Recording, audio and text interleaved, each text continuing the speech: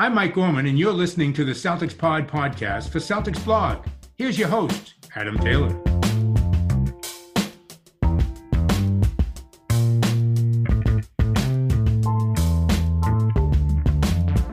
What's going on, everybody? Welcome back to the CelticsPod podcast. As usual, I'm your boy, Adam Taylor, and I'm joined by a person who I consider a very good friend, one of the smartest members of any form of basketball conversation, NBA, Twitter, Real GM, wherever you can find him, Mr. Keith Smith.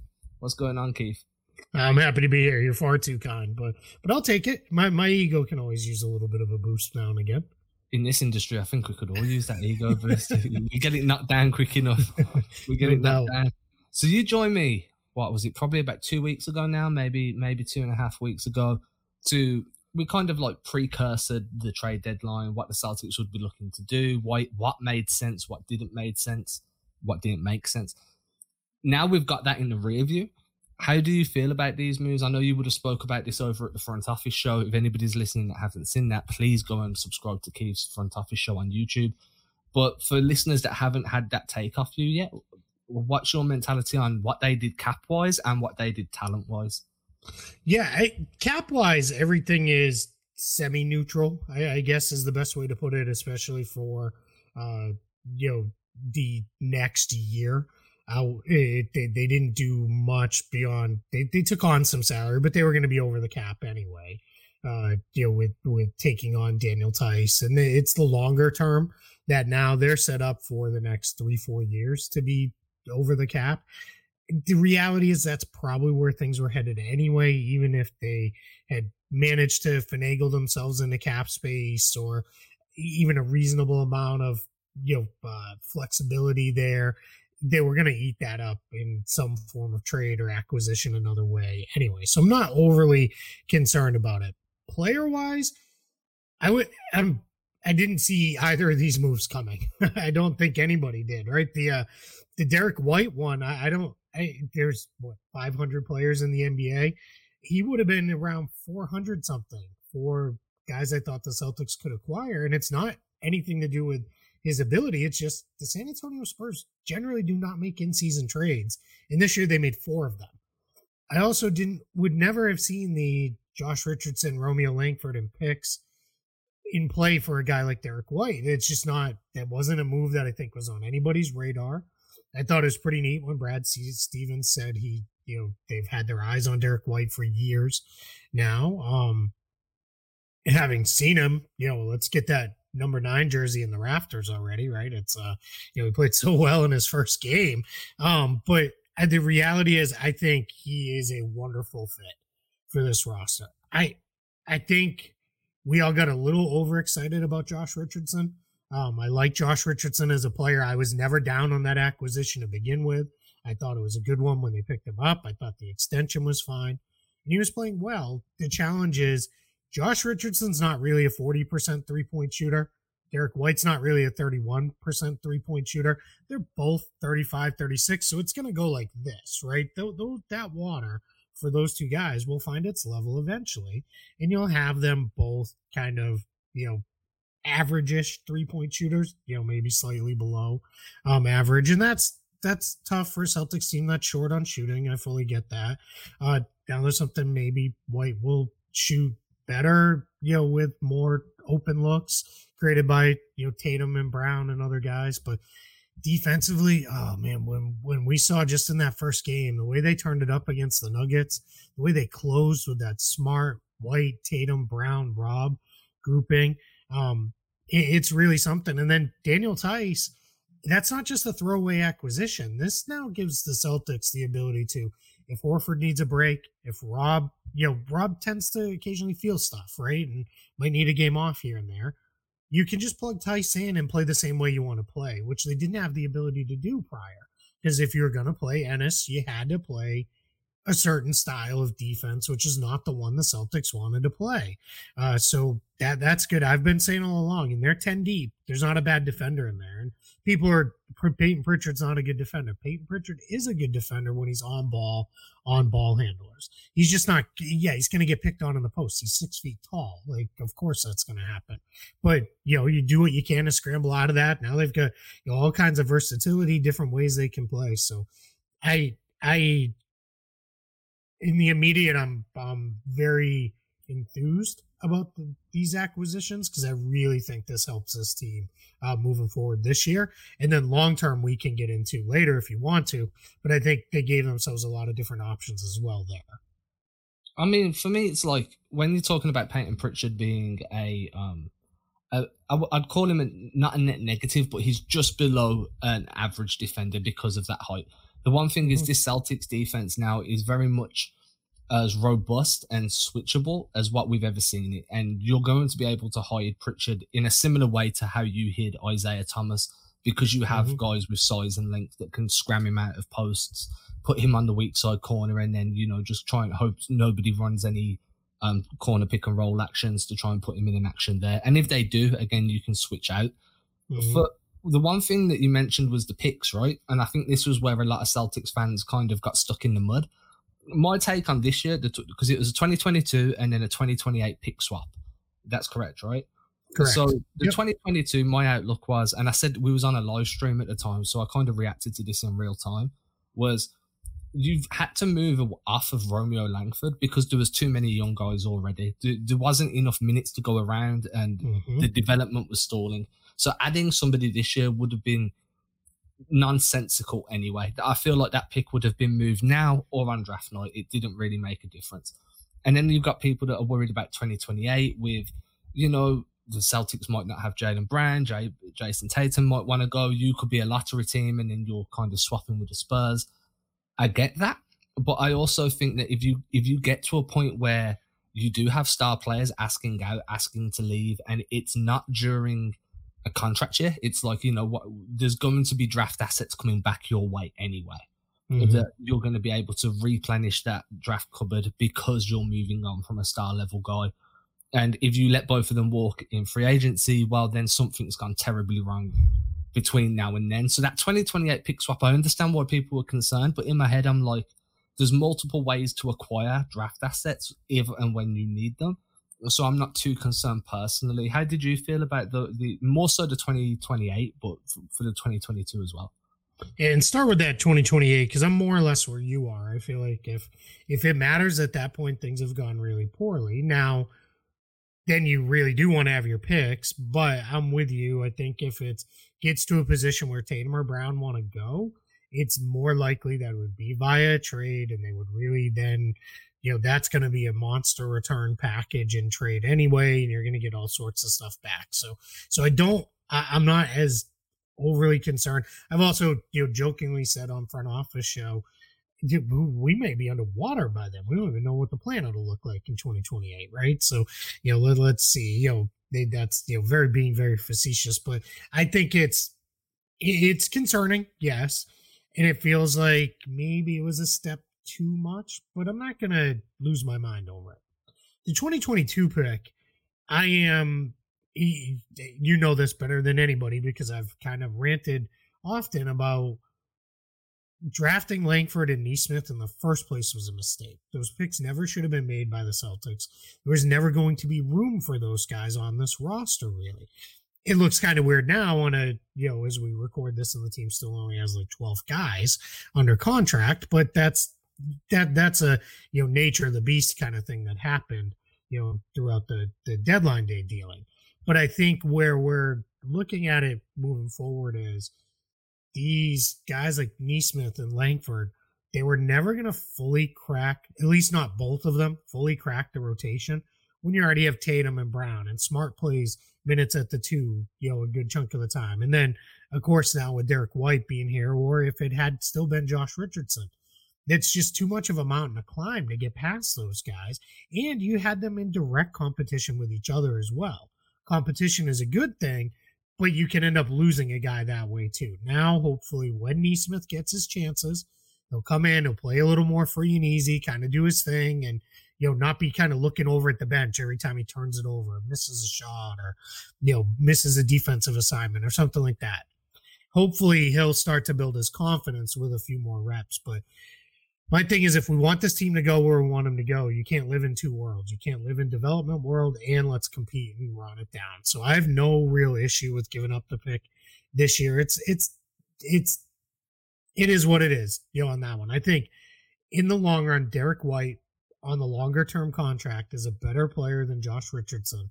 And Langford to me was more just a let's clear out some space part of the trade than any real value added in. So to me, Richardson in a lottery protected pick, which is what this pick is. So if the wheels really come off for some reason, the Celtics end up in the lottery, it's not the end of the world. Then you're in a position where that's fair value for Derek White to me. I think Derek White is enough of a better player. The pick swap in 2028, that probably tilts it a little bit the Spurs way, but not enough so that I'm going to lose my mind. Yeah, I felt like it was very easy to kind of get hung up on that pick, and I completely understand the train of thought people had with it. Mm-hmm. I just try and be a little bit more even-keeled when I'm thinking about these things. When we're talking, one of the first things I did after the trade deadline had ended and all the acquisitions had been made was I went and had a look at the other teams in the Eastern Conference, moves that they've made during the offseason and during the trade deadline. And one of the main things I noticed is everyone's gearing up offensively. You're pairing Embiid with Harden now. You still have your part-time Kyrie plus Ben Simmons plus Durant. You've got whatever's going on over in Chicago with Levine, DeMar. Do you think the Celtics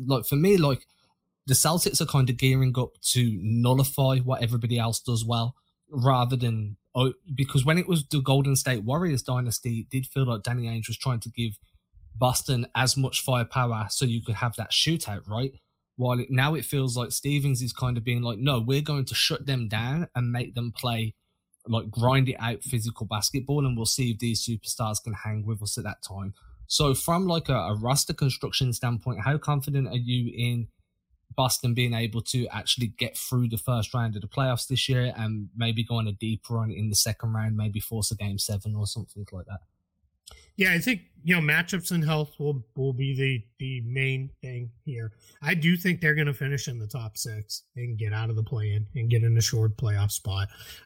Beyond that, let's see. I'm not ruling it out. I mean, things are so tight in the East that, somebody rolls an ankle and is out a week, that could make a major difference in the standings.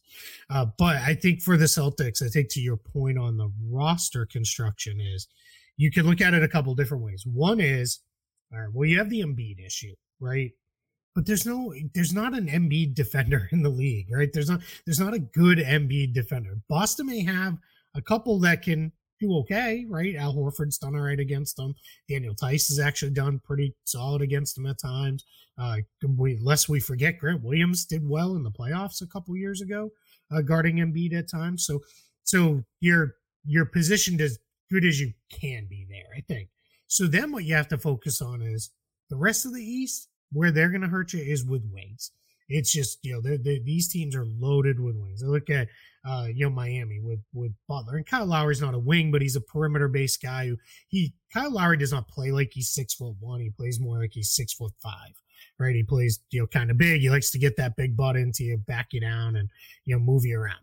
So I think if you're Brad Stevens, you're looking at it as, we got to hold these wings down, and we'll find enough offense, hopefully, right? That's the hope. And now that you're seeing them, it's funny. I hear, people continue to say this from the team, fans, analysts, everybody is they're now kind of playing the right way. And that's why the offense has been good, right? Is because we're in a position where Tatum and Brown are moving the ball. It doesn't always reflect in big assist numbers, but they are moving the ball. They're passing it. They're getting it moving. Horford, Williams are more involved as far as facilitating. You've got Smart kind of really playing that point guard role now. And it's not, old school, John Stockton style where he runs 10 million pick and rolls, but the offense is a lot flowing through him, running through him. He's getting them set. Then he's floating around to his spots on the perimeter. And because of that says to me, you're going to get enough offense. And the reality is, you can keep teams right around 100 points or less. You don't need to find all that much offense. You ought to be able to stumble into, 98, 99, 100 points pretty regularly. And right now, I don't think there's a question that the Celtics are the best defense in the league. I know they're creeping up there stats wise, but if you really look since right around the holidays or right around the turn of the calendar year, they've been, lights out defensively. Now it's almost surprising when a team does break 100 on them. Yeah, I actually like to the point where if they score more than 100, you kind of start looking at where things went wrong defensively. Yeah. You're looking for the breakdowns, and that's a credit unto itself, because at the start of the season when things weren't going well and they were still holding teams under 100, you felt like they had something there, and it was just about refining it. And now it feels like it's a very consistent effort. And I've said pretty much most of the season, I can understand why they're hanging their hat on defense, because you can have a bad shooting night. Defensively is all about effort, and if you put the right players there with the right body types and motors and what have you. The win against Denver, right? Yeah. Perfect example. They shot under 40% from the field and won that game. I don't want to say going away, because it wasn't. It was tight all the way. But they won that game because of their defense, because they started shutting things down. Now, the one thing I will say, they need to be a little bit better about their rebounding, because there's still too often they have a great defensive possession and then they don't finish it with the ball. So you got to make sure you clean that up. But Robert Williams in the last couple of weeks is really starting to take strides as a defensive rebounder. He's actually blocking guys out. He's putting his body on people, whereas I think before it was just, well, I'll just jump and I'll go get it. And sometimes that's not enough in the rebounding game. Like, you can do that blocking shots, you can do that catching lobs, everything else. But in the rebounding game, it's a lot about being physical, positioning, walling off the other guys. And then there's no reason you should ever be a bad defensive rebounding team when you have Tatum and Brown, who are really good rebounding wings. And then you've got, Williams. Horford's never been a great rebounder, but he's fine. So yeah, that's the only thing that still gives me bits of concern against certain teams. Is but other than that, I mean, you're spot on. Yeah, you saw it played out in the Denver game. They shot terribly, and they still won because of their defense. Yeah, it's not always going to be a pretty game. Like, no. There's not going to be. I think one of the things I've had to kind of adjust my expectations to this year is, you're not going to enjoy the offensive production, excuse me, but you're definitely going to enjoy the overall product on the floor, because it ends in a win, and everybody likes it when the team wins. So it makes sense. Yep. The next thing, I don't care what they look like, right? It's winning ugly is still winning, and in the end, that's as long as it goes in the right column, we don't care. In a lot of ways too, I go back to some of the better Celtics teams. It was always about the defense. That 2008 championship team, their offense at times was gross. It was really bad. It was just a bunch of mid-range jumpers, and if Ray Allen wasn't hot from three, they would sometimes not even it'd be a struggle to get to 90 points. But when the other teams were only scoring 79 or 80, it didn't really matter, right? They were going to roll right over you because they shut it down, and you come to appreciate that, right? You come to appreciate, all right, here's where it is. And the big thing is, when you can defend that way, you're not going to be out of very many games. You're going to be in them every once in a while, and it's funny because that's how this win streak is going to end at some point. Whenever it does, it's going to be the defense isn't so great. They don't shoot well. They're probably going to get blown out, because that's generally how long win streaks end in the NBA. But I hope for this. I know it won't happen, but I just don't want everybody to overreact. And this team stinks, and see, this is why I was out on them and everything else, because it's just, that's what happens, on long win streaks. But but most nights they're going to be in every single game, even if they're not shooting well, because their defense is so good. And you want the close games as much as anybody else, because they're the ones that bring the entertainment. Don't get me wrong, I'm also a very big proponent of being able to sit your main five guys. We're getting the occasional blowout, right? Yeah. The more of those, the better. When we started off this episode talking about the way the Celtics cap room kind of ended up after the trade deadline. Now, Brad Stevens has been a big proponent of financial flexibility long term. He wants to be able to, if there's a move to be made that's going to land the team a third star or really catapult them into the top 2, top 3 teams in the league type of discussion, he wants to be able to do that and have the capability of doing so. How are they set up for the next, say, 3 years cap-wise? Will they have that flexibility? Obviously, we don't know if there's going to be a sign and trade that could hinder them for a year, but as things are currently standing right now. Yeah, what's interesting is they've got a lot of different ways they can go now, but one of them is not the straight cap space route. That's not going to be available to them for a while, at least. Probably at least, I would say, 2-3 years down the line.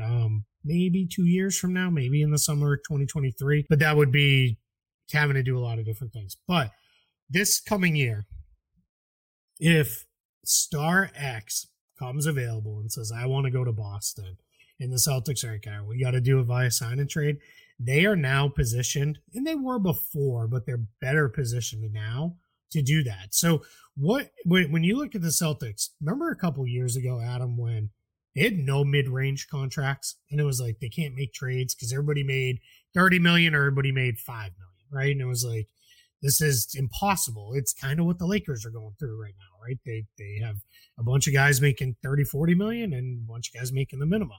Celtics were never quite there, but they were close.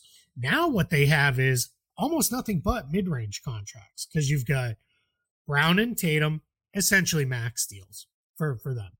Horford's contract is a little interesting, so I'll come back to it because I think there's a lot of confusion about what happens with him. But everybody else, they've got a whole bunch of guys now between 10 and 14 million. And that gives you that flexibility to, if a team says, we're more interested in, a couple picks and, a couple guys. All right, well, we've got the couple guys now. It doesn't have to necessarily be this player that goes. It doesn't necessarily have to be, this that goes out.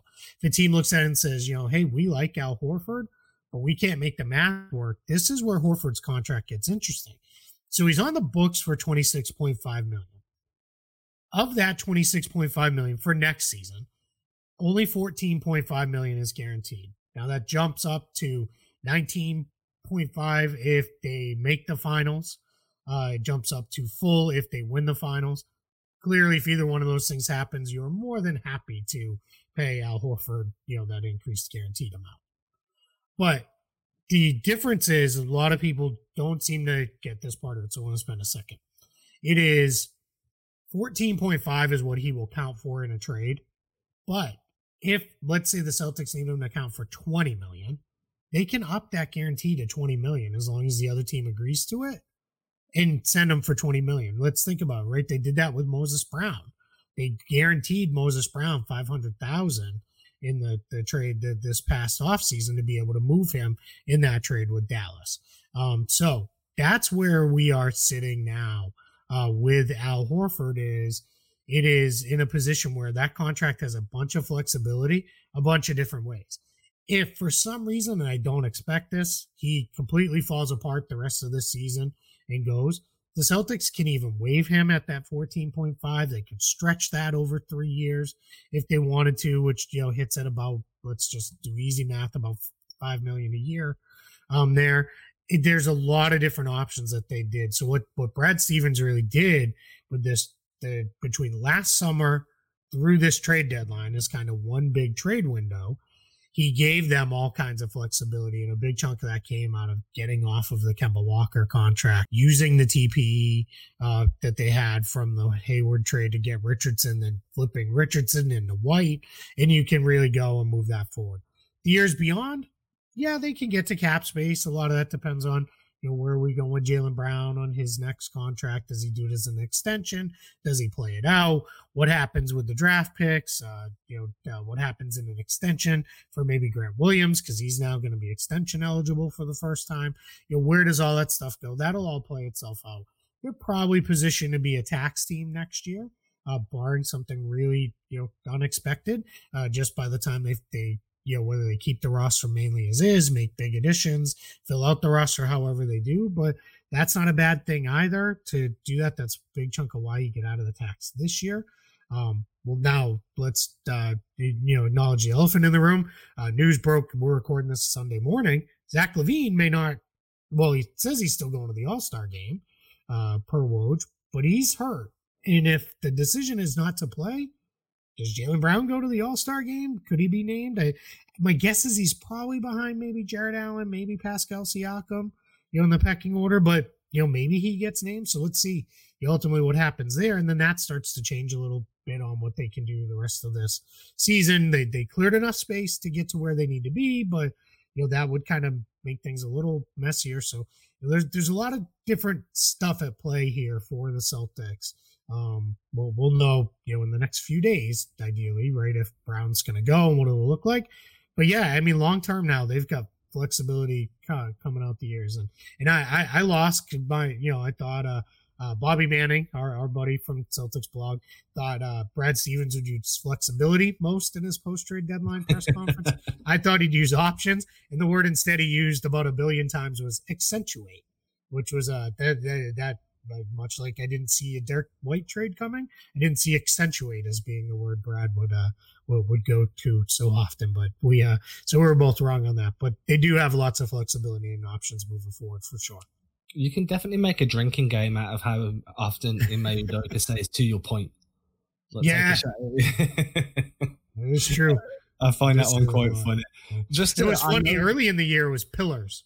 Right, it was pillars. Him and Brad were pillars talking about Tatum and Brown. It was like and it's funny because in Massachusetts, that's almost like how you really get if you ramp up the Boston accent. It almost sounds like pillows. But it's they got a couple pillars on my bed. But yeah, that's a whole other story. I can imagine. I can see it now where people are going to think, and I just want to clarify this. With you just to make sure you can move Horford's contract up so you can ramp up that guarantee, right? But you can't go below the 14.5 guarantee. It's not like you can reduce that guarantee down. Correct. There are ways that could happen. They are extremely rare. Players almost never do that. Ty Lawson, I think, was the last guy to actually do that. He turned a guaranteed year into a non-guaranteed year in order to facilitate a trade. But it's not even worth discussing because it's not going to happen. I just feel like somebody would have commented on the thing. Sure. Also, we can trade him for $5 million if the other team agrees.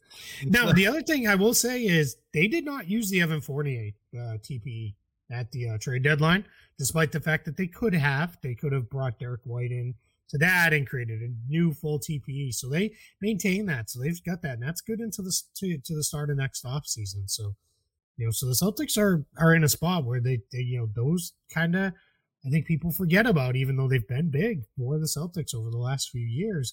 Now those TPEs, mean quite a bit. So that's just another tool to take, salary in if you need to.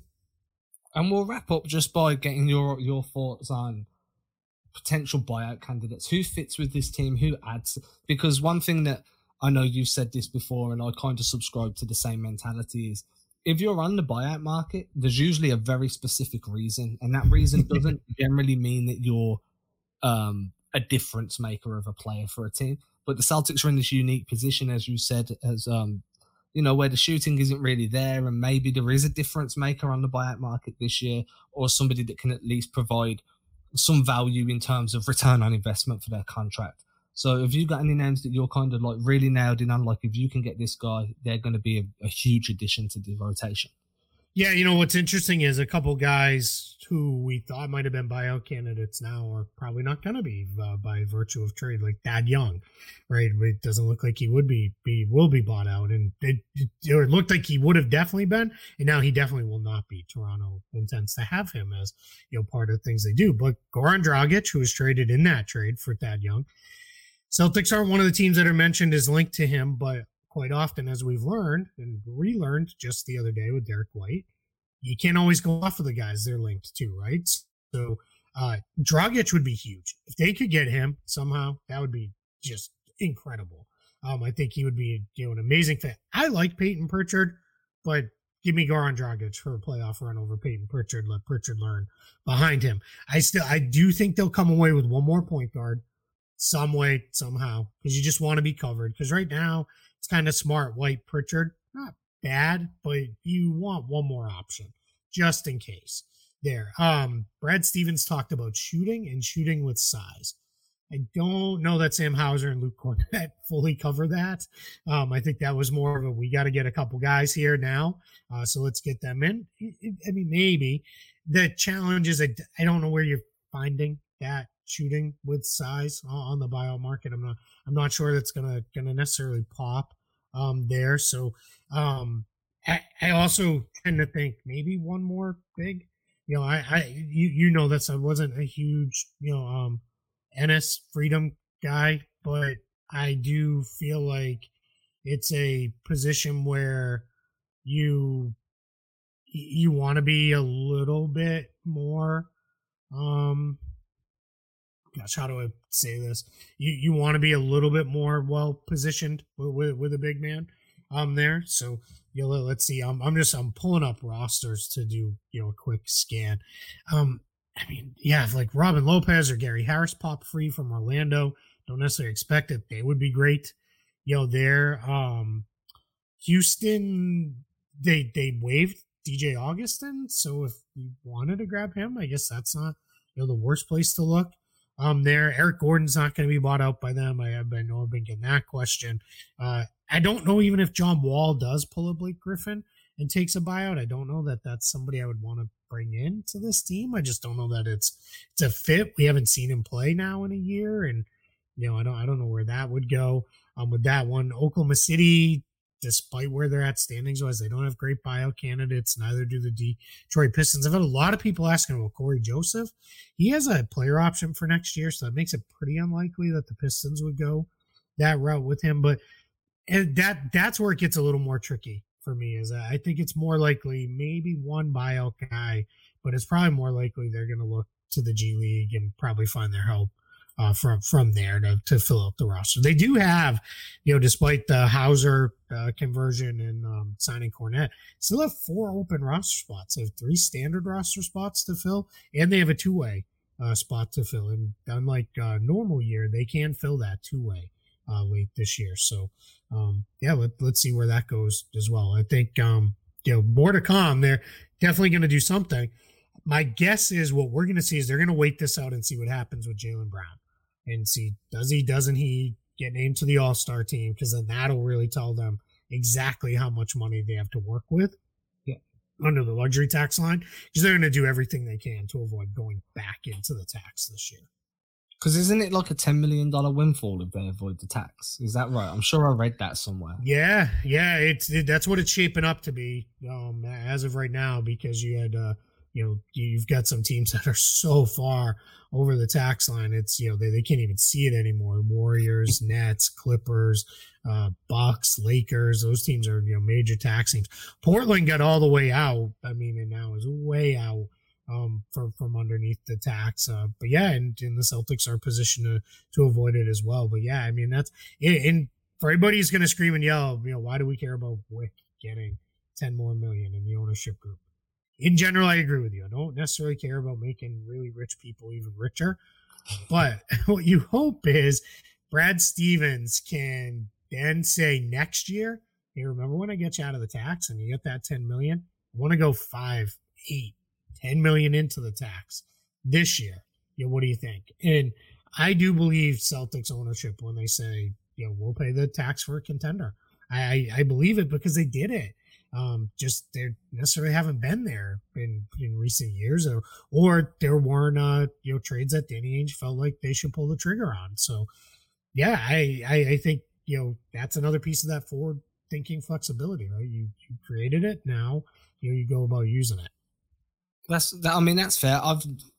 The last thing that I kind of think about is how the ownership group spends their money. I know it's a big discussion point amongst a lot of fans. Like, hey, they don't spend. We've got a frugal ownership team. And I'm kind of just like, look, I don't know how much they're worth. I don't know what their investments look like. All I care about is, does the team put a conducive basketball unit on the floor? Because I think that you can spend a whole heap of money and have, like you said earlier, a Lakers roster that doesn't fit well together. Yeah.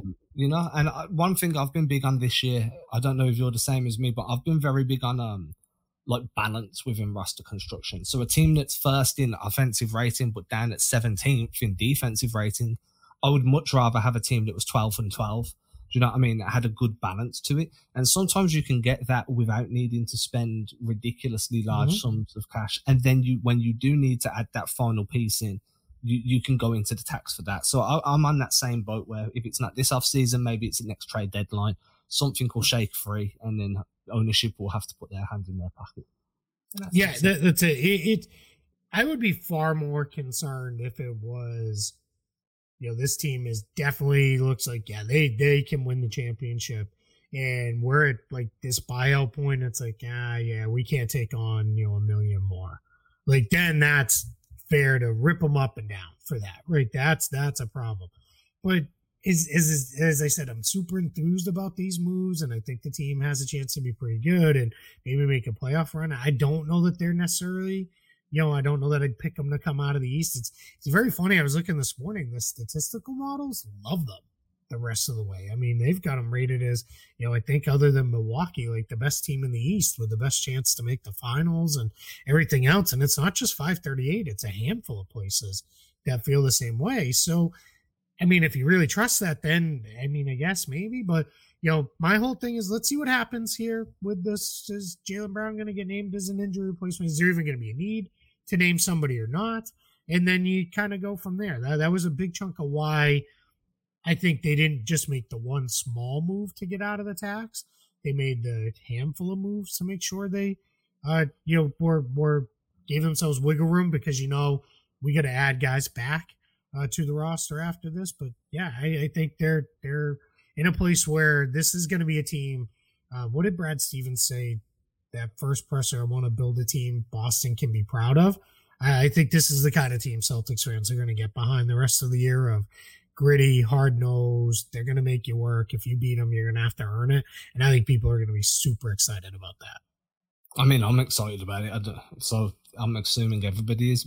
For me, it's more, as you say, it's more along the lines of we've seen them get punched in the mouth early too often and fold, right? And there's a big saying in anybody that does combat sports is you don't know how you're going to react until you get punched in the mouth. Mm-hmm. And I think that especially with the Celtics, we've seen that up until this point, there's been one or two that would kind of shy away from throwing that punch back, obviously in metaphorical speak. I think White's really going to help there. And then Tice, we know what Tice brings, and we're going to have plenty of opportunities to scream at refs. Yeah, absolutely. Yeah. Yeah. I mean, I think I was one of the many who made the joke of his first game back in Boston. He starts with 2 fouls right off the bat because we know how that goes. But yeah, I'm with you. I think too, even before these trades, they were starting to play with a little bit of an edge where it was a little bit, you could see, it was all right, we're going to knock you down and we're going to knock you down. We're going to walk away. We're not going to be right there to pick you back up and be your buddies and all those things. It's not dirty. It's just playing with an edge. And I think that's something we haven't seen from this team enough. I think, it's gone overlooked, especially during this win streak. But the way Tatum is going hard to the basket now, I don't know. We haven't asked him yet. It's one of the things I would love to ask is, he doesn't get a lot of calls, or at least not as many as we think he should get when he drives. Did he just say, forget it then? I'm just going to go hard. I'm not even going to worry about looking for a call. I'm just going to go hard in there and, make it happen myself. And that seems to be where it's been for the last, 2 weeks now during this long win streak. So yeah, I'm going to let me give you a little prediction and close it out. I think they might go into the break on a 10-game win streak. I think there's a chance. Very happy. Yeah, I think there's a chance. It's tough, right? Atlanta is out without John Collins later today. We're recording this Sunday morning. But Atlanta's given them all kinds of trouble in the past, but let's see where that goes. And then that Philly game, that's the one that's kind of looming out there. Let's see what that looks like. And then they close with the Pistons who, I mean, if they're already on vacation mode, maybe the Pistons will steal that one, but there's a chance, and that's saying something compared to where we were a month and a half ago. We were even talking about 10 wins in the whole month. Over the next 2 months, okay, sure. But yeah, well, let's see. But if nothing else, it's been a fun ride, and it'll continue to be with this group.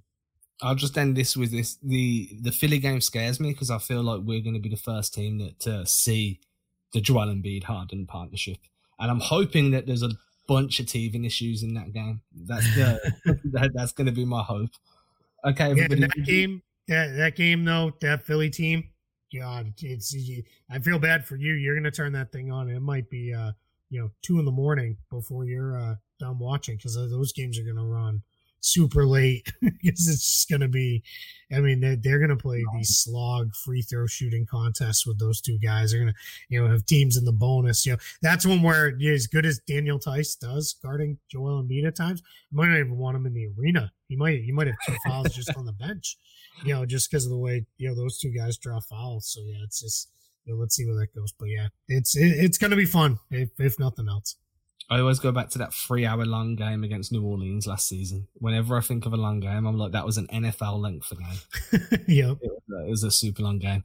Okay, everybody, if you've enjoyed the show, please make sure to go and show Keith some love. Keith, where can everybody find you, man? You're doing so much awesome stuff now. It's not just on CelticsPod. Yeah, you can find me obviously covering the Celtics over at CelticsPod.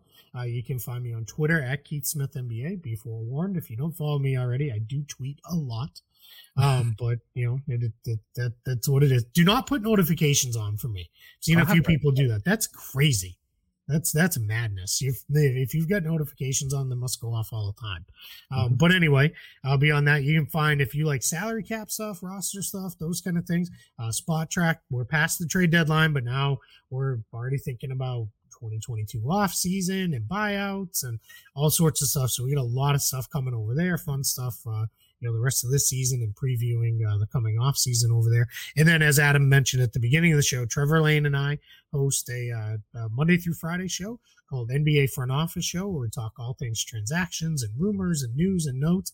We'll be, obviously now focusing in on buyouts and that for the next little bit, and then it'll be just a lot of game reactions and talking about stuff that's going on around the league here over the next couple months as we head into the playoffs. And then once we get into the playoffs, then it'll be playoffs combo with off-season stuff as the off-season's coming. The NBA never stops. That's why we love it so much.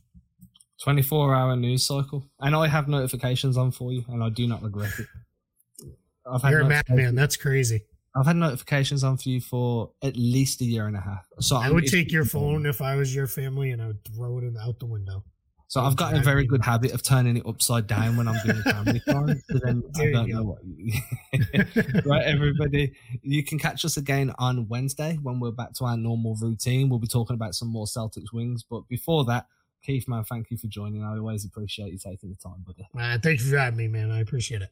Ain't disrespecting you haters, I ain't sweating your opinion. Y'all been testing my patience, never did it for a check. I've been impressed with the famous, just rather be creative than stressing my wages. Ageless, every time I lay a verse down, one play at a time, keep it moving like a first down. And at the end of the day, I can say that I made this. MJ never made it to the majors, still he chased greatness, expected that he might fail, and I might too. I might never get to pop champagne, celebrating with the crew. This ain't everything I am, it's something that I do.